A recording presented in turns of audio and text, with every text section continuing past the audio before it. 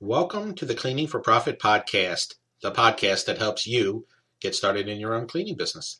For more information on starting your own cleaning business, visit cleaningforprofit.com. Hi there, my name is Tom Watson, and I will be walking you through this episode. Today's episode is titled, You Didn't Get the Job. What happened?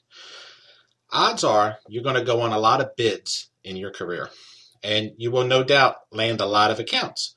But the truth is you will not get hired every single time you enter a bid. That's just not how it works. Now, just because you won't be landing every bid you go on doesn't mean you have to go away empty-handed.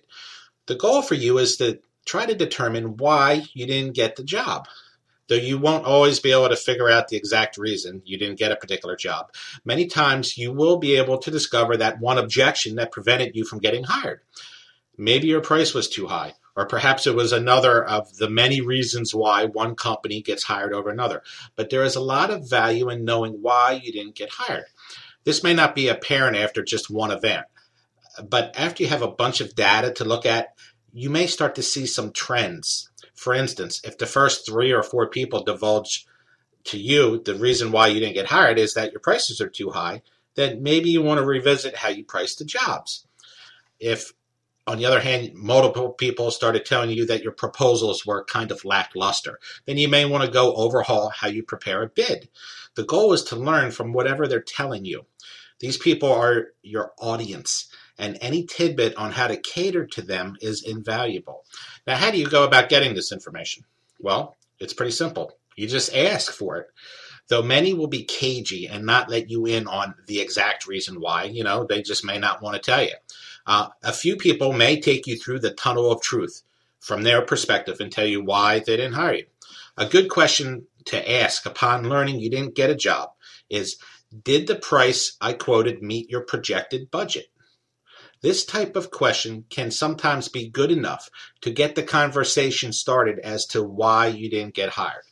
If you don't get a straight yes, at least you planted the seed in their head that you would like to know why you didn't get hired. Maybe they will reveal another reason. Maybe it had nothing to do with price. Who knows? If they do tell you anything, always keep that info in the back of your mind on any future bids, because every little piece of information helps you going forward. When this happens to me, I normally say something to the effect of, I appreciate your time and I understand your decision not to change cleaning services and go with me at this time. You have both my business card and my quote.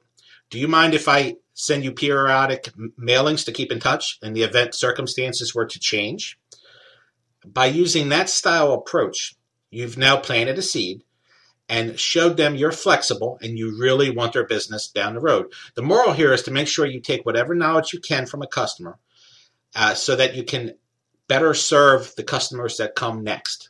So that's the goal of this podcast. Try to take something from defeat so that it can help you down the road. So this wraps up our episode. If you didn't get the job, what happened? I hope you found it interesting, and thanks for listening. Be sure to check back next week for our next episode. For more information on how to start your own cleaning business, I encourage you to visit my blog at cleaningforprofit.com. Just click on the blog section for my latest posts. Should you have any questions or comments about this episode, just visit the website and go to the Contact Me page. I look forward to hearing from those of you who touch base, and I'll talk to the rest of you next week.